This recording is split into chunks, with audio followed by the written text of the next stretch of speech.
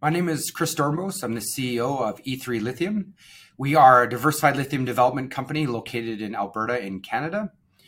We bring a significant resource and a direct extraction ion exchange technology, enabling us to produce from what we believe to be one of the biggest up-and-coming jurisdictions for lithium globally. Chris, good to see you. It's been a while, February, in fact, but you've been busy. Very busy.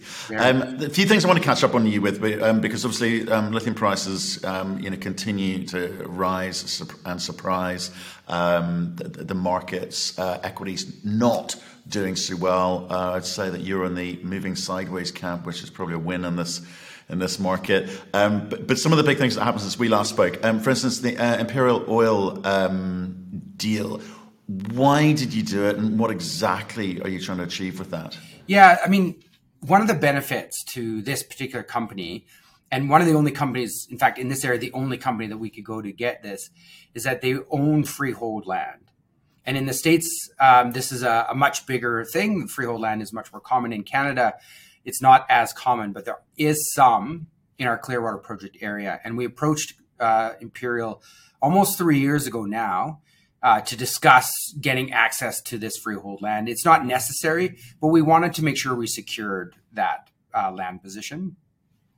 That evolved over time to become what we ended up announcing, which was that it did include an option on some of that freehold land, which is really important for us because it consolidates a land position in our Clearwater area. So we did get that in the end, but one of the evolutions of the conversation was, how can they help us? And so they ended up on the register. They're now a 5%-ish shareholder in E3.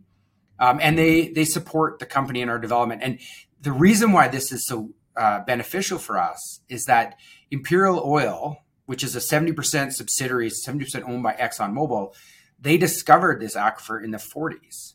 And so they produced it. In our area, they started producing it in the 60s for oil. They stepped out of it in the 90s because it was at the end of its economic life for oil.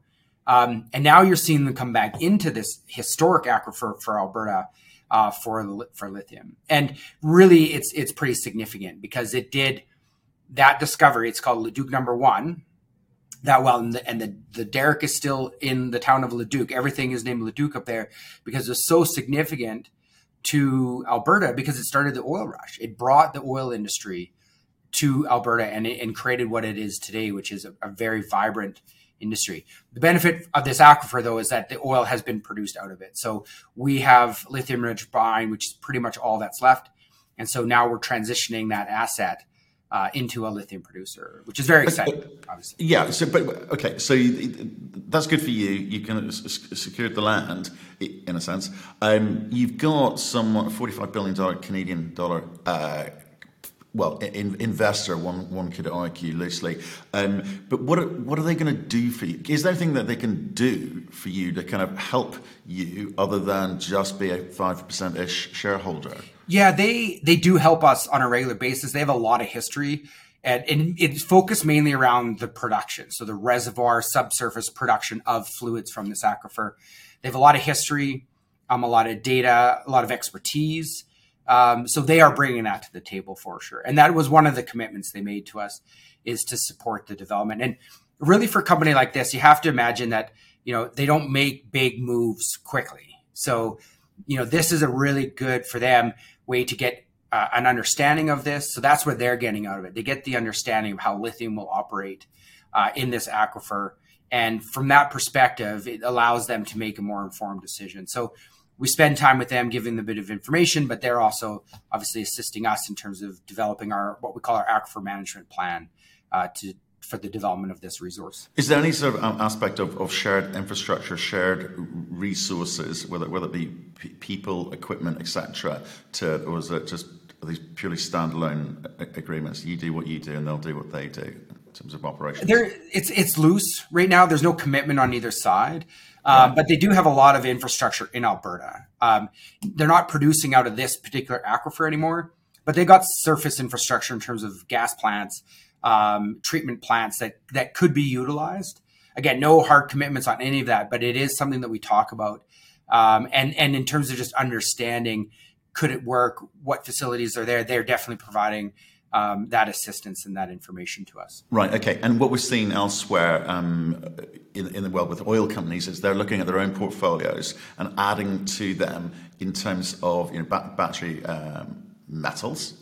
Broadly, because they want to have a slightly different look and feel. There's a lot of negative campaigning by minority groups, stop fossil fuel campaigns. What does this do for them? And in that same context, the problem that they're trying to solve, or potentially trying to solve in terms of greening up their portfolio, are there any obligations on your part about the way that you go about doing your business in terms of its ability to potentially either enhance or damage their brand?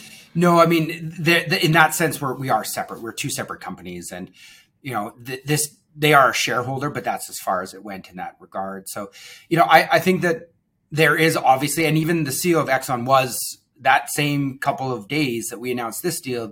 He was recorded talking about the transition of Exxon and the loss of revenue from transportation fuels as the EVs take hold. So, there is a movement within that company, and that's publicly obvious with the information that they're putting out to work on this diversification. And so, it's a small investment, but none of these relationships start in a big way generally with these big companies, and they're looking from a holistic perspective from what we're seeing. So we're excited to have them along, and they've already been a pretty big beneficial help to the development of some of the aspects that we've talked about, including that act. Right. Okay. No, I appreciate that. And look, I know it's slightly old news in the sense that this was announced back in July, but I haven't seen you since February. So I wanted to try and understand how you can utilize that and what the potential future benefits could be. The other thing that you've done is triple the size of the inferred resource, which is pretty punchy. That was good news. Yeah, that work came out of something that we started a little over a year ago to get our measured indicated upgrade. So as you transition all of these resources in the mineral space, you produce an inferred resource, and then you do a bunch more information gathering.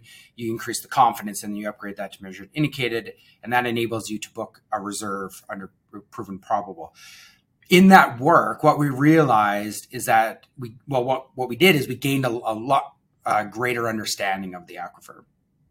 And so with that, there was some realization of some things that we could do to improve the resource estimate. We had more data, so we expanded the areal extent.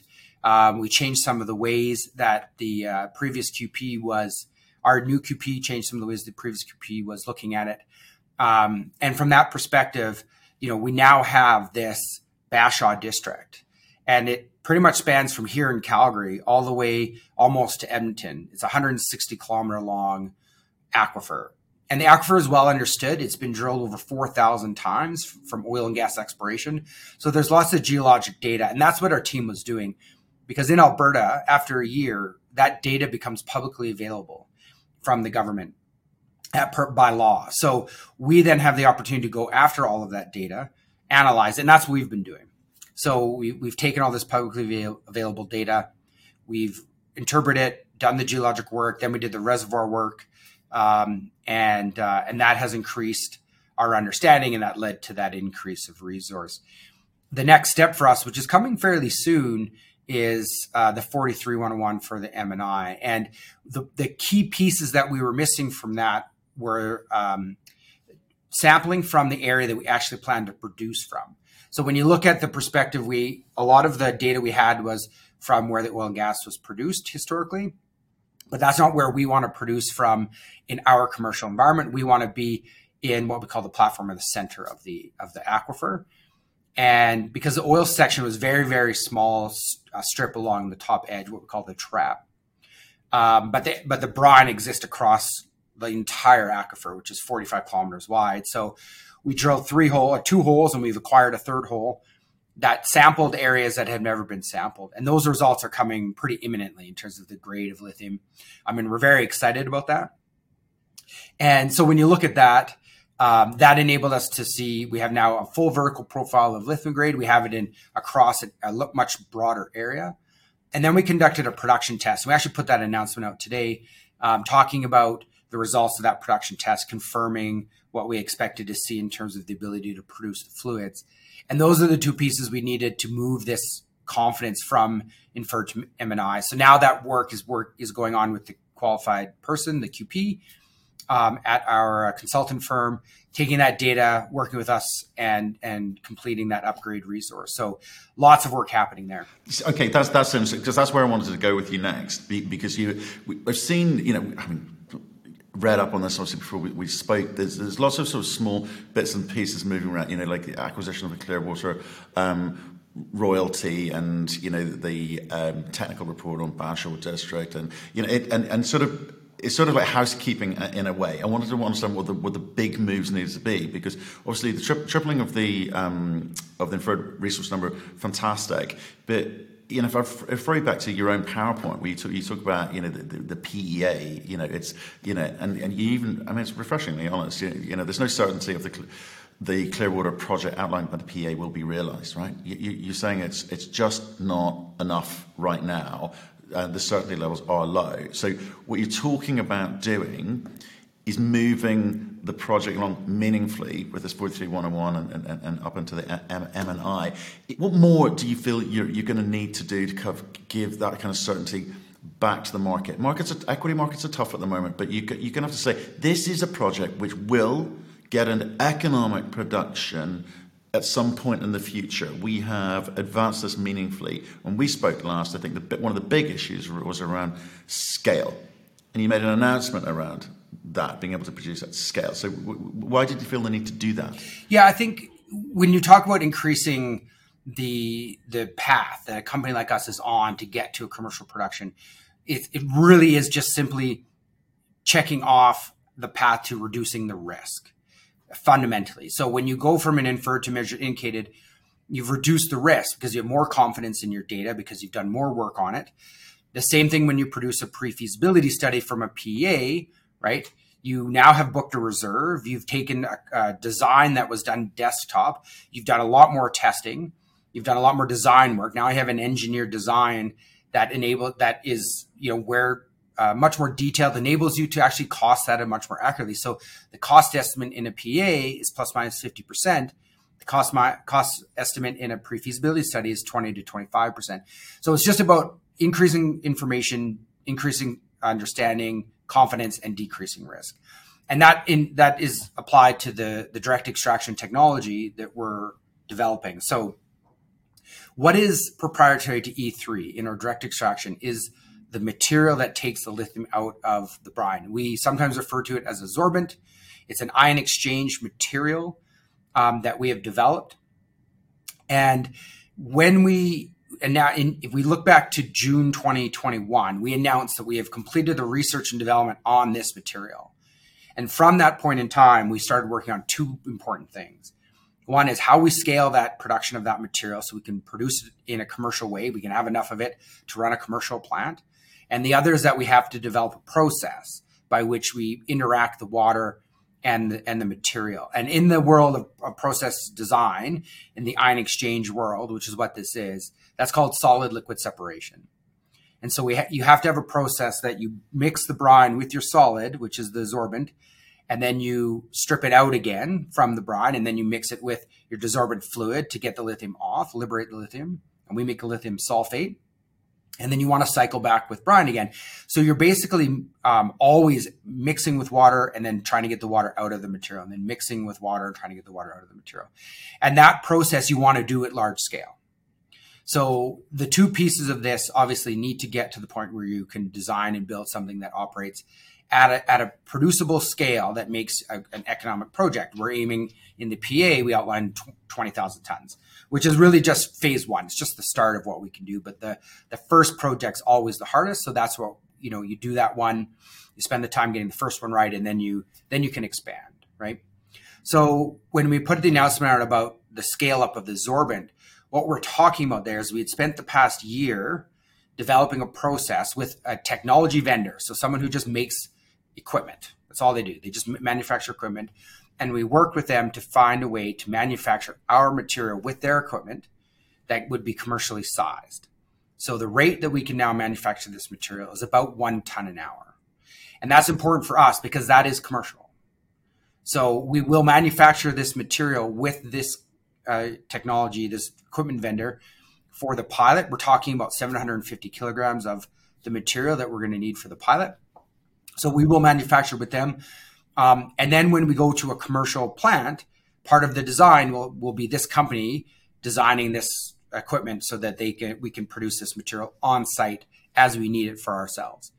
So in that sense, we've checked the commercialability box for the manufacture of the sorbent. So the last piece that we have to scale is the process, the solid liquid separation. Right, but you're talking about commercial in the sense of the volume that you're going to be able to produce that. When do you kind of move towards trying to understand the economic component to this? You do that from our perspective, and the way that we look at economics is we do it in lockstep. Every time we make an advancement or we look at a different type of technology or a different process, we're assessing it from an economic standpoint to make sure that we're not missing something. So as we develop all of these pieces that get put into a process flow sheet, which is, generally you refer to a process flow sheet as something that is the entire pieces of equipment stacked together that go from a lithium molecule in a brine in an aquifer to a lithium molecule in a hydroxide at battery grade, right? And so each of those pieces that need to be put together, right, in that process flow sheet, we evaluate every single one of them and the economics that it's going to cost us as the information comes in. And at the end of the day, when we produce the pre-feasibility study, which we're aiming to have out in 12 months, plus or minus, right, that is the accumulation of all of those pieces and then testing those in a line to make sure that you can take it from one to the next to the next. And then you're producing a battery grade product. You're applying a price to that product, which now is spot pricing at $75,000 a ton from what our PEA aligned at $14,000 a ton. So the value of the product, as you mentioned earlier, has gone up quite significantly. So anyway, so that's sort of the fundamentals that we're working on right now. Every time we work on something and we nail down that piece of the process, it adds to the confidence, it adds to the pre-feasibility study, and then we produce the report once it's all together. So, right, given the environment that we've all been working in and living through, rising costs, etc., across the board, have you had to adjust, or have you tried to adjust your own technology? I reduce the amount of moving parts, as it were. Can you keep the cost down? Because your absorbent technology, your ion exchange technology, is just part of the solution. All of these outside factors, driving your costs up must be a concern. So, have you been able to do anything about that? Yeah, I think one of the ways that we're looking at this is, manufacturing it ourselves. So, if we do as much as we can ourselves, there is an increased capital cost, but there's a lower operating cost, and the operating cost you have for the entire life of the project. The capital cost you only have once. And so you look at it from a cost balance, right? You look at the cost benefit of increase in capital to decrease operating costs, and you run those economic scenarios. But I think it's important to keep that evaluation. Our perspective right now is that the majority of this, if we do it ourselves, is going to be overall the more economic scenario. It's certainly the PEA prices are 2020. The pre-feasibility study that we put out will be up to date 2023 prices. So there will be some accounting for any inflation that has occurred for pricing of equipment in the pre-feasibility study. So that will be up to date.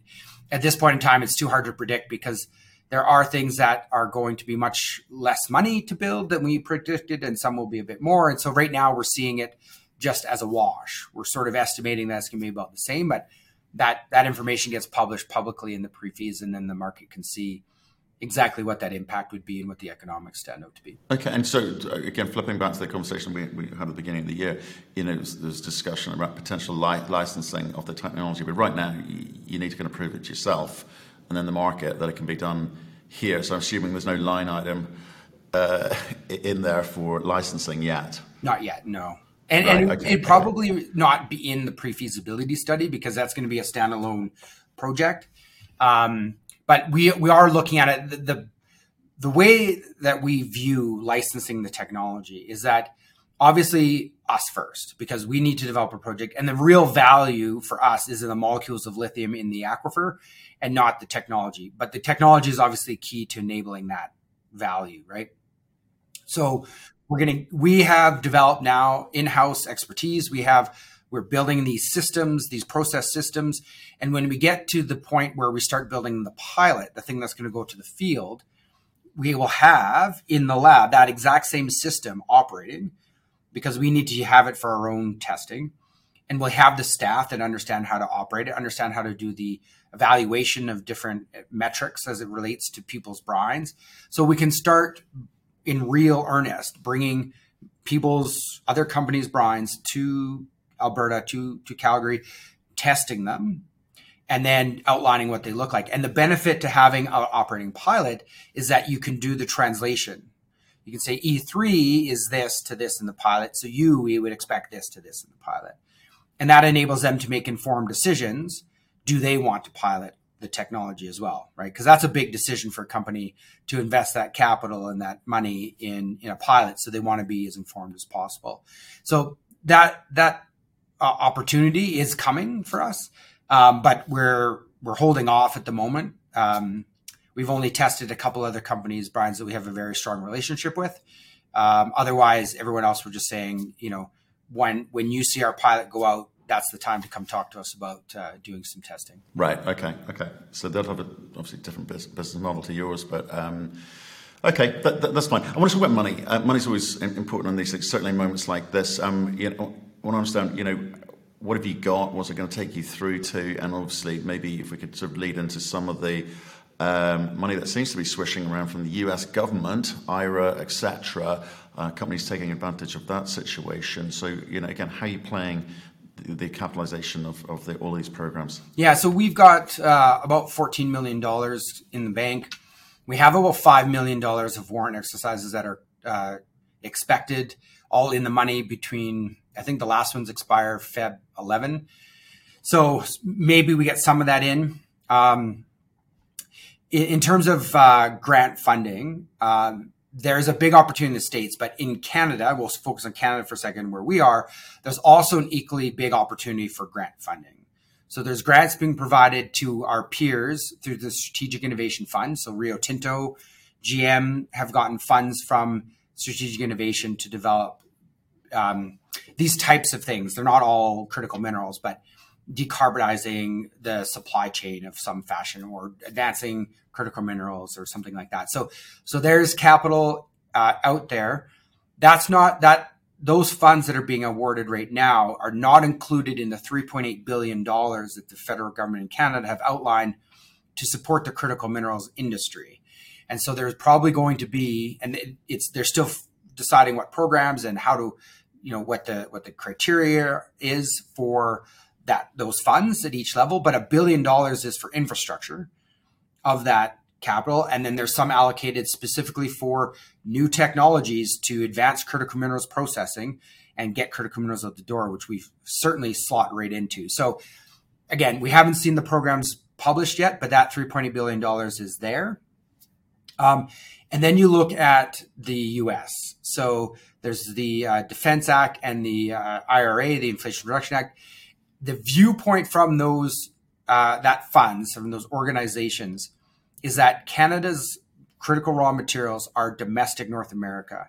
And so from that perspective, those funds can flow into Canada.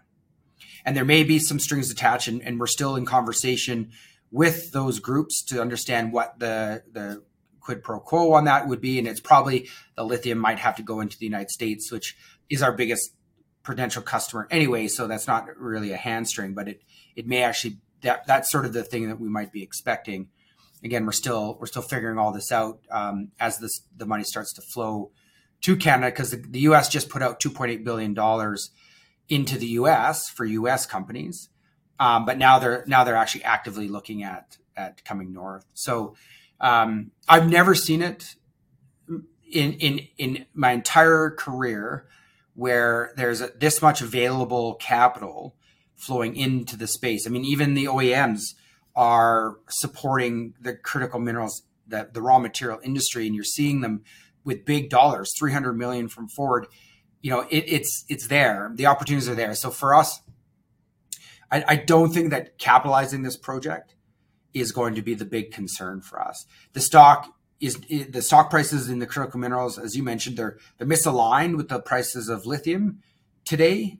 But there's all sorts of macro factors in the market that can be a cause for that. But I think what that means is that, last time we saw a lithium spike, the market responded, and then the lithium price fell, and the market responded there. This time, the lithium price has not fallen. This time, the fundamentals of the industry are propping up the lithium price, the scarcity of supply. And so as projects like ours advance, as we've talked about, checking the risk boxes so that we can move the project forward towards commercial operations, we expect that we'll be able to fund it, and therefore we will advance the project. And that will gain market value inherently. And it's always cyclical. It goes up and down, but we expect to see that come through. Yeah. We cycle in, we cycle out. It'll be fine, I'm sure. But I'm sort of amazed at the kind of disconnect between. I was at a dinner in London last night. It's LME week over here, and you're talking to bankers, talking to industry players, and they are gearing up. They are gearing up and ready for this. What they think is going to be, one of the strongest kind of bull markets for battery metals broadly at the moment. Equities don't seem to have got the memo, though. So how do you put your company in the best position? Because I think you started from a point of view people didn't really believe that DLE would work. It's a very technical problem to crack. You have been moving this thing through the phases, but what else? What are the next big things that you need to get in place that you think people are going to pay attention to when we kind of invariably cycle out of this off market that we're in at the moment? Yeah, I'm hearing the same thing. A lot of people are just sort of like the foot's off the gas for the fall, but in the new year, there's a lot of expectation that these things are going to start to move back. And from our perspective, the next 12 months are pretty substantial for us in what we're doing. And so, you translate that to however you like in terms of the value of the company. But the big thing in my mind that the market is waiting for is us to pilot this technology. And we are not that far away from talking to the market about what that pilot's going to look like, when it's going to operate, how much it's going to cost. And that is fundamental, because that we're not going to do that till we're 100% certain that A, it's going to work, and B, the time frame is achievable. And that's why there's a bit of why it hasn't come out yet, is we're just making sure it's rock solid before we put that type of announcement out, because you don't come back from that type of announcement. And it's imminent. It's coming very soon. And imminent is for us is, the next 3 to 6 months that is out. And considering we've been working on this tech for the past 6 years, a couple of months is such a small time frame for us, because that really what that means is that we've made the full commercial decision that this is the process to make the Zorbent. This is the process to operate it again, the solid liquid separation side of things. We've nailed it down and we're moving forward. And that means we won't change it, right? That will be the design you'll see in the pre-feasibility study. That's what we will piloting. And then that's what the detailed engineering design will encompass when we go to design the actual commercial plant. So it's a big decision, and we're very close to making it, which is incredibly exciting. And I think the market will respond to that, because I think they are waiting for it. They're waiting for us to show the market that we have these things checked off. The other piece of this is that the M&I comes out, hopefully as well, in that same sort of time frame, 3 to 6 months. Those two come together to produce the pre-feasibility study. And there's other little things that are going to be happening. Like we're going to be producing lithium hydroxide at battery grade, hopefully in the next 6 months or so. And that's going to be coming out to the market when we have those results.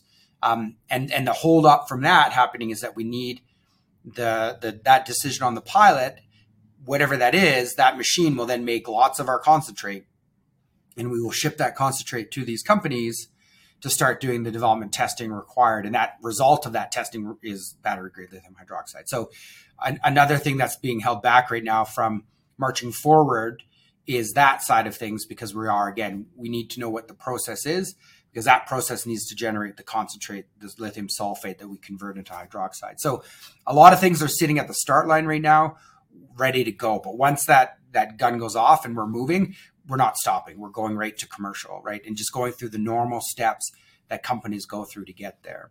So it's for me, having worked, founded this company and been working on this for the past 6 years, I'm very excited about the precipice that we're standing on right now in terms of really moving this whole thing forward. It's interesting. You're sort of moving to the phase where you're almost potentially a technology company rather than in the kind of broader mining category, as it were. So that is exciting.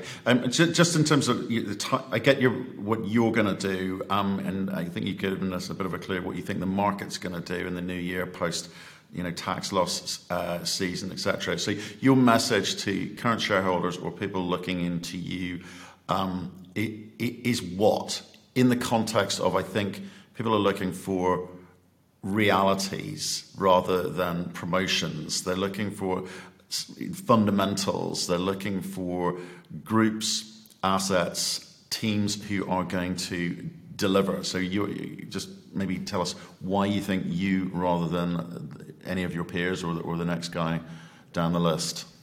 Yeah, well, I mean, looking at us maybe just in a vacuum, we have always delivered on our promises. So we are not a promotional company. We are really out here to develop a nascent lithium industry in Alberta. And new technology development takes time, but that time is now behind us. So the benefit that shareholders have is that the real things that have moved companies in a real way in terms of their valuation, and you can look at any of our peers, Standard Lithium, Lake Resources, Vulcan, those things, if you just look at their stock chart and look at what are the announcements that they put out that have really moved and catalyzed that stock to create value, and they're all sitting around $1 billion plus minus right now, and we're 150 million. Those things we are about to accomplish. So that's the message really to shareholders, is that we're here doing it. We have a 28-person staff working every day to make this happen for our shareholders.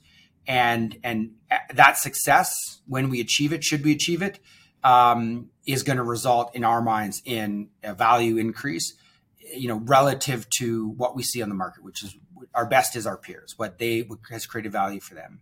So I think it's a really good time.